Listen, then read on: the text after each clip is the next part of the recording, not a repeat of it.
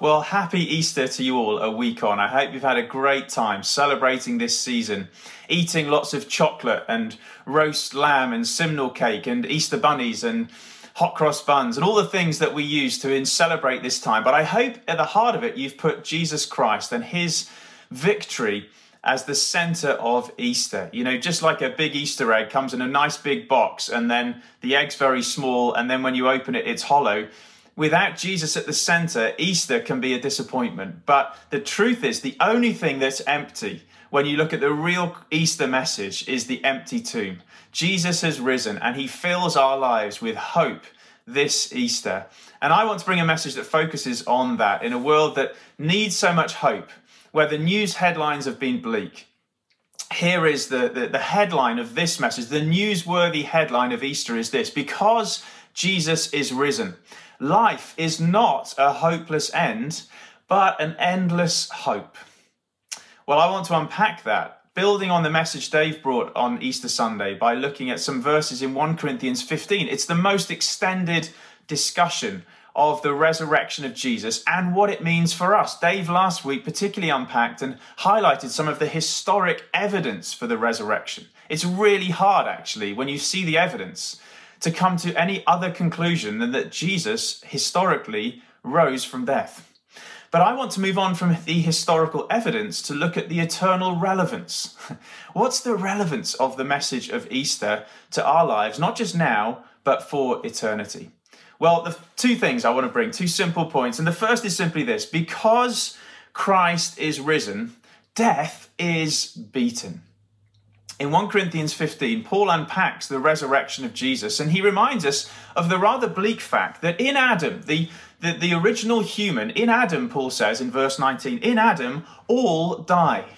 In other words, he highlights the biggest problem that our human race faces, that we are, if you like, in a fallen world in Adam, and in that world, we all die. There are no exceptions. It's being called the ultimate statistic. 1 in 1 people will die.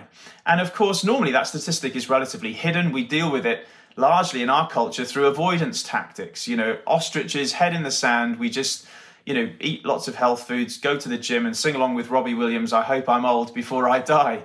But this COVID-19 season has forced the statistic back into our news screens and into our lives. It's helped us face actually the true reality that we are in Adam and naturally we are dying. So what is the hope that we have in the face of this? Well, isn't that why the resurrection of Jesus suddenly becomes so incredibly relevant? Such really good news. Because, well, if you hear that, someone, a real human, called Jesus of Nazareth, the claim is he broke through death and came out the other side. Given our problem, isn't that something of a solution, potentially, right? I mean, sometimes we have people knock on the door or push leaflets through the door offering their trades. You have this, I'll cut your hedge for you, or I'll fix your roof for you, or I'll get rid of your rodents for you. And if you don't have a problem, that doesn't seem like really good news. But, if you hear a sort of scratching in the loft, or you see some droppings on the floor, suddenly you realize that little leaflet that you ignored that said 100% success rate of getting rid of rodents, suddenly that's really good news. Where is that leaflet? You're looking to find the person who can deal with the problem. If we human beings are dying, the resurrection of Jesus is really good news. Because the claim is that on that Easter morning, Jesus Christ, a real human, broke the power of death and rose again. And the claim is not that he was some kind of ghost or a vision or a dream, but that he was materially, physically alive again, the same Jesus who had died, now metamorphosed in a resurrected state, nevertheless a real human being living on the other side of death. That sounds like a pretty helpful solution to our biggest problem. In fact, when Jesus on one occasion appeared to his disciples, he appeared to them on a beach in a place that they used to meet with him by the shores of Lake Galilee. And when he appeared to them on the beach, he did something to prove to them that he wasn't just a ghost, but that he was a real physical human being. I had the privilege just before lockdown, actually, of going to Israel and spending some time at Lake Galilee, and I filmed a little video on the beach. I couldn't help myself. I thought, I've just got to feel the moment when Jesus did something on this very beach. Right, I was actually in the spot of Lake Galilee, on those very shores where Jesus appeared to his disciples. And I thought I'd like to play this out to you. So just take a look at this and get a feel for what really happened. Well, having died in Jerusalem on a Roman cross and risen from the dead, Jesus appeared here on the shore of Lake Galilee to his disciples. In John 21, we read of the moment when the fishermen, his disciples, had gone fishing. The carpenter, risen from the dead, appeared on the shore. Peter leapt out of the boat and swam in and met the risen Jesus, and he'd prepared a charcoal fire. Fish was cooked, flesh and bones in the risen Jesus. He's not just a ghost or a philosophy. He had breakfast on a beach with his friends in Galilee to prove that he really is the risen Son of God who brings life to the world. It started in Galilee and has gone global ever since. Jesus ate fish with his friends on the beach to prove that he is alive today, and we can be his friends through faith in the Messiah Jesus, who's broken the power of death and brings hope back into the world. He demonstrated it in real terms, eating fish, having breakfast with his friends here on the beach by the Sea of Galilee. Well, I hope that just helped you imagine a little bit of what it must have been like. The real moment, historically, when he appeared to his disciples. This is not a ghost. This is breakfast on a beach with his friends. And it reminds us then that this resurrection of Jesus is more real and more hopeful than we've perhaps dared to imagine. This is the way Paul puts it in 1 Corinthians 15, verse 20. Christ has indeed been raised from the dead, the first fruits of those who have fallen asleep. For as in Adam all die, so in Christ all will be made alive. Because Jesus is risen, death is beaten. In Adam we die, but in Christ we can be made alive for eternity. And notice then how this has transformed death. The resurrection of Jesus has transformed death. Paul actually uses a different word for it. He doesn't refer to it as death, but as sleep. When someone who's a Christian dies in Christ, they fall asleep. Now, that's not Paul scared and avoiding using the D word. No. He really believes that something's changed. You know, if you see someone sleeping, what do you imagine them to do? You imagine that one day they will wake. They will wake up again. It's temporary. And Paul is saying, in the same way, when someone is a Christian, they die, it's not the end. They go to be with Jesus in heaven, but that's like a state that's temporary. One day their body will rise again and they will live forever. Now this gives us hope in the face of death. It means that this world, though we are dying, is not hopeless. Life is not a hopeless end, but an endless hope through Jesus Christ. Paul celebrates Jesus' victory. He's beaten death. He celebrates it in quite daring terms. Right at the end of this passage, he almost he starts to sing in the face of death. It's like he's chanting. Imagine some football supporters in the stadium in the days when that used to happen, and imagine that those football supporters their team has won. They've scored the winning goal. It's clear that they are the winners, and they start singing at the opposition. And Paul does that to death. He says in verse 54, death has been swallowed up in victory. Where, O death, is your victory? And where, O death, is your sting? Death is still in existence, but like a snake that had its venom ripped out, it may still exist, but it cannot ultimately destroy you. Death has been swallowed up in victory, and we can sing in the face of its reality. We can live with hope in the light of death because Jesus is risen. I remember talking to someone who had been to Kingsgate because of a funeral. They weren't part of the church, but they'd been for a funeral a couple of years ago. And I remember him saying to me, he wasn't a Christian, he wasn't used to going to church. I remember him saying to me, I went to a funeral, and then he paused and he said, at least I think it was a funeral. And then he sort of acknowledged, it was like no funeral he'd ever been to before. He said people seemed to be almost celebrating. And I thought, yeah, that's it. That's it. Because Jesus is risen, death is beaten. We live and we die. We grieve and we die with a hope that means even in the face of death, we have reason for celebration. Really good news. Because Jesus is risen, death is beaten. And then how does that apply to us? Well, because Jesus is risen, we will be raised with him. This is what Paul goes on to. He establishes the fact that Jesus is risen and he's beaten death. And then he says, did you notice the phrase? But Jesus is only the first fruits. He is, if you like, the moment when the first little fruit appears on the tree. And what that tells you is all the rest of the blossom will one day become fruits as well. What you see here, the one, is soon going to become many. That's the picture. In other words, what has happened to Jesus is revealing our future in Jesus. He is now the model or the paradigm for every human being who puts their faith in him. Because he has been raised, we will be raised with him. That means that when it comes to the afterlife, what lies beyond death, we actually have something to say now. We're not completely in the dark. The truth is, Jesus' resurrection gives us a vision of the future that we can, in some measure, get our heads round and look forward to. Paul, elsewhere in this passage, notes a sort of almost a short sense of a timetable, a roadmap of what lies ahead. He says in verse 23, each happens in turn. Christ is the first resurrection. Then those who belong to him will be resurrected. That's the roadmap. We talk about roadmaps these days. The roadmap out of death is this. In history, behind us, Christ has been resurrected at his first appearing. When he first came to this world, he broke the power of death historically. Now, at his second coming that lies ahead of us, Paul says, then because he was resurrected at his first coming, when he returns, we will be resurrected with him. Now, of course, we live in the in-between times, between the first coming of Jesus, his resurrection, and the second coming of Jesus, our resurrection. And that's where we live. In this in-between time, Paul wants us to know some things that help us look forwards to our future hope. And Paul, therefore, summarizes it. You know, what is this hope? Well, think about what we've said. Think about what Jesus showed on the shores of Lake Galilee. Think about what happened to him.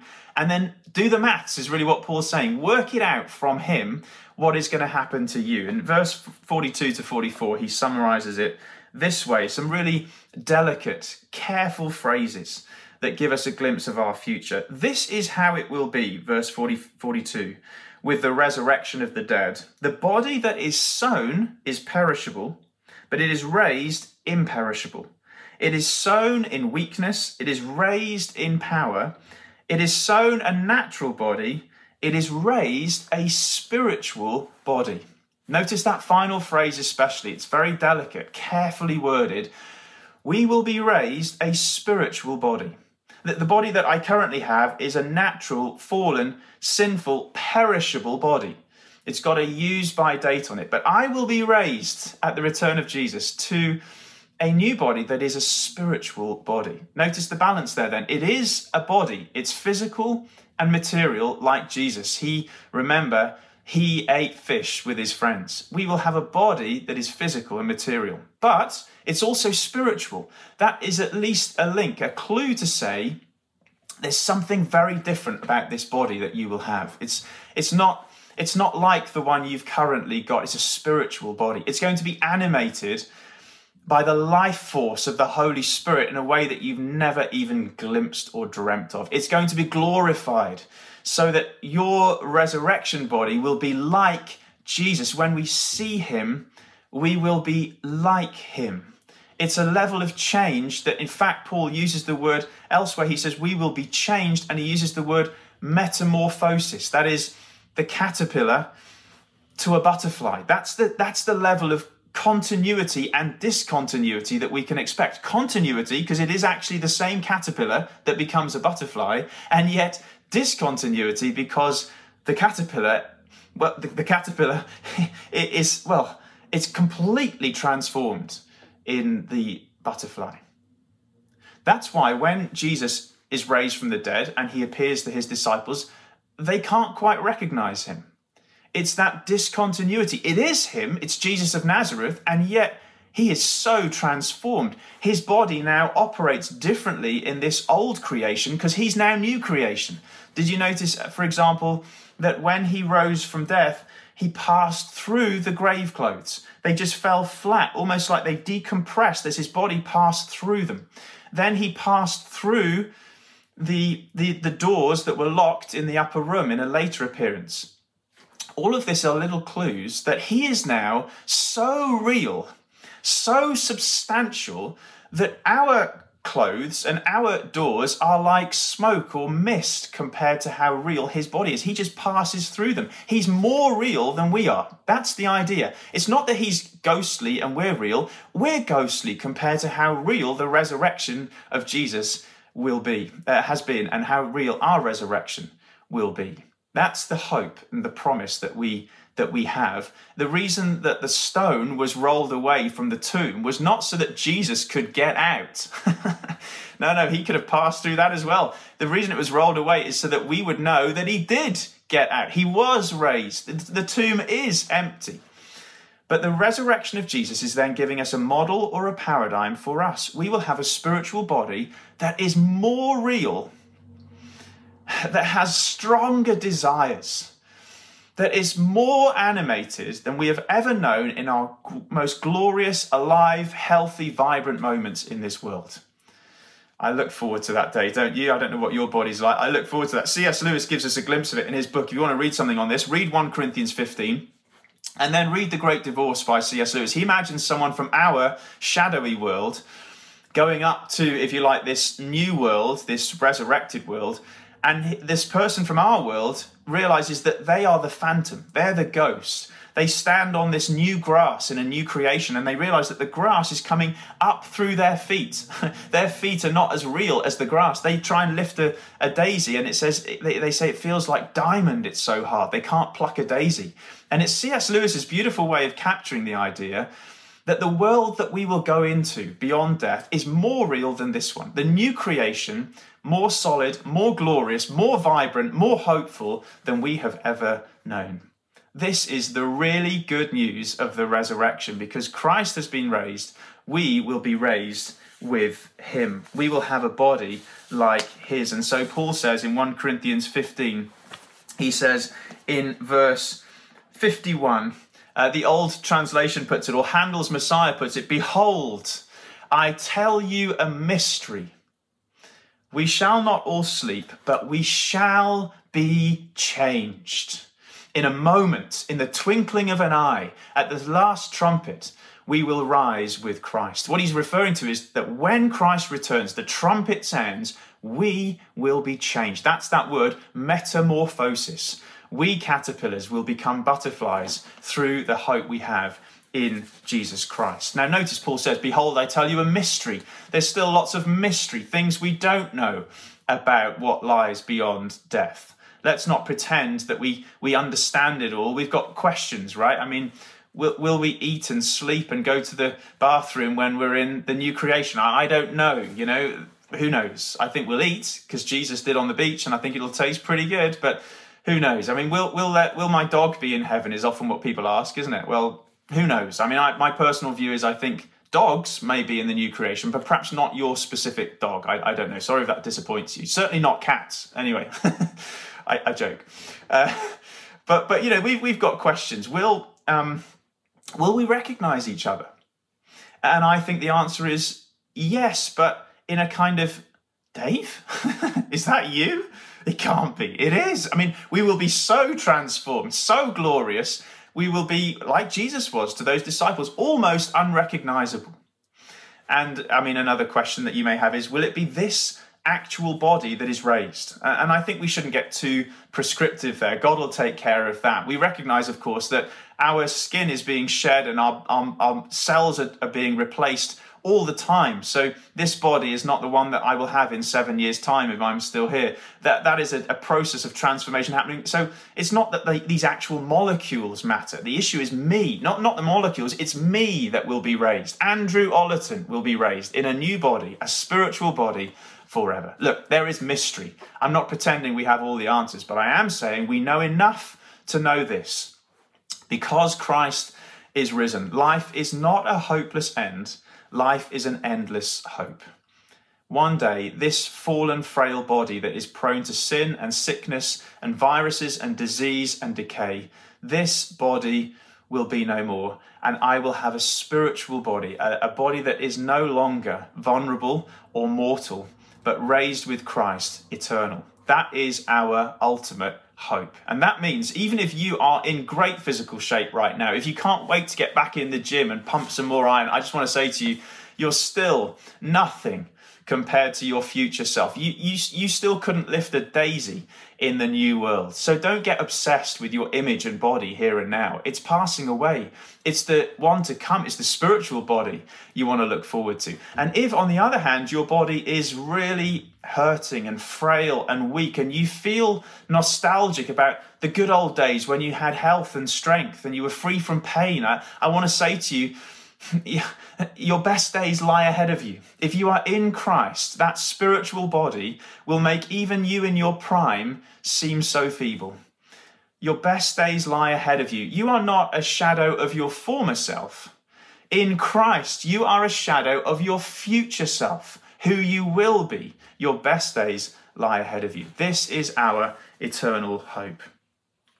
So with that all in mind, as we bring this into land, I just wanted to reflect on a couple of reasons why this is really good news, not just for eternity, but right here and now. If you put your faith in the Messiah, Jesus Christ, who rose again and defeated death, it's not just that you have an eternal hope, but that hope brings us confidence to live well here and now. I love the way that Dietrich Bonhoeffer, a great Christian who stood up to the Nazis and ultimately was killed for his faith in Christ, Dietrich Bonhoeffer put it this way regarding what the difference this makes. He said, the difference between the Christian hope of resurrection and a mythological hope is that the Christian hope sends a person back to his life on earth in a wholly new way. I want to send us back to our life, everyday life now in this coming week in a wholly new way. Firstly, I want to say we can live with peace because Christ is risen. You know, one of the things I've heard people say a lot in this pandemic is, I feel like I've lost a year of my life. And I understand that. In many ways we have. Maybe we've lost a year of our lives. Our plans were disrupted. We were unable to travel in the ways we'd hoped, experience the things we'd hoped. Maybe we even lost loved ones. I understand the sense of loss, but I want to say to you, if you have hope in Jesus Christ, that loss is only temporary. You see, if you think this life is all you've got, then the loss is devastating. But if you know that ultimately you cannot miss out on the glory that lies ahead, the loss is only temporary. Don't get all worked up about what you can't do in this life, because in the life to come, all will be fulfilled. Live with peace, and finally, live with purpose. Paul finishes this great passage, 1 Corinthians 15, with one of my favourite verses where he lands the significance of it for us now. Therefore, my dear brothers and sisters, stand firm. Let nothing move you. Live with peace, right? And give yourself fully to the work of the Lord, knowing that your labour in the Lord is never in vain. Paul is saying this. Listen, if Christ is risen, this world is not the Titanic. It's not sinking under. We're not just going to be wiped out by cosmic disaster and that's the end of the human story. No. No, new creation, resurrection. This world is worth fighting for. It's worth living for, even dying for. It's worth serving and investing in, because this world has a future. People around us have a future in Christ. So give and serve and share the good news of Jesus and get on mission what does Paul say? Your labour in the Lord is never wasted. It's never in vain. No.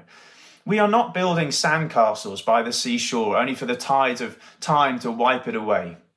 No, that's if you live for yourself and if you live for greed and money, that's all that will be left of your life. It'll all be erased. But no, if you live for Christ, if you serve him in the world, we are building a kingdom that lasts forever through the resurrection of Jesus. So take heart. Don't let your head drop. Don't lose motivation, Paul says. Give yourself fully to the work of the Lord. It is never in vain.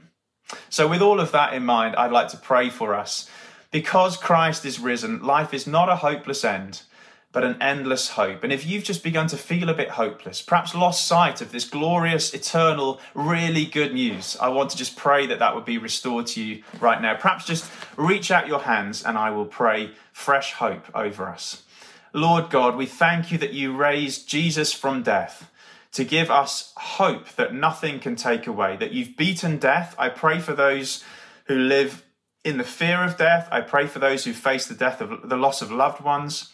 Would you bring the light of hope back into our lives through these truths? And I pray for us, Lord, that we would go into this week and this new term now full of confidence that our labour in the Lord is not in vain. Life is worth living because Christ is risen. It's not a hopeless end, but an endless hope. Thank you, Jesus. Amen.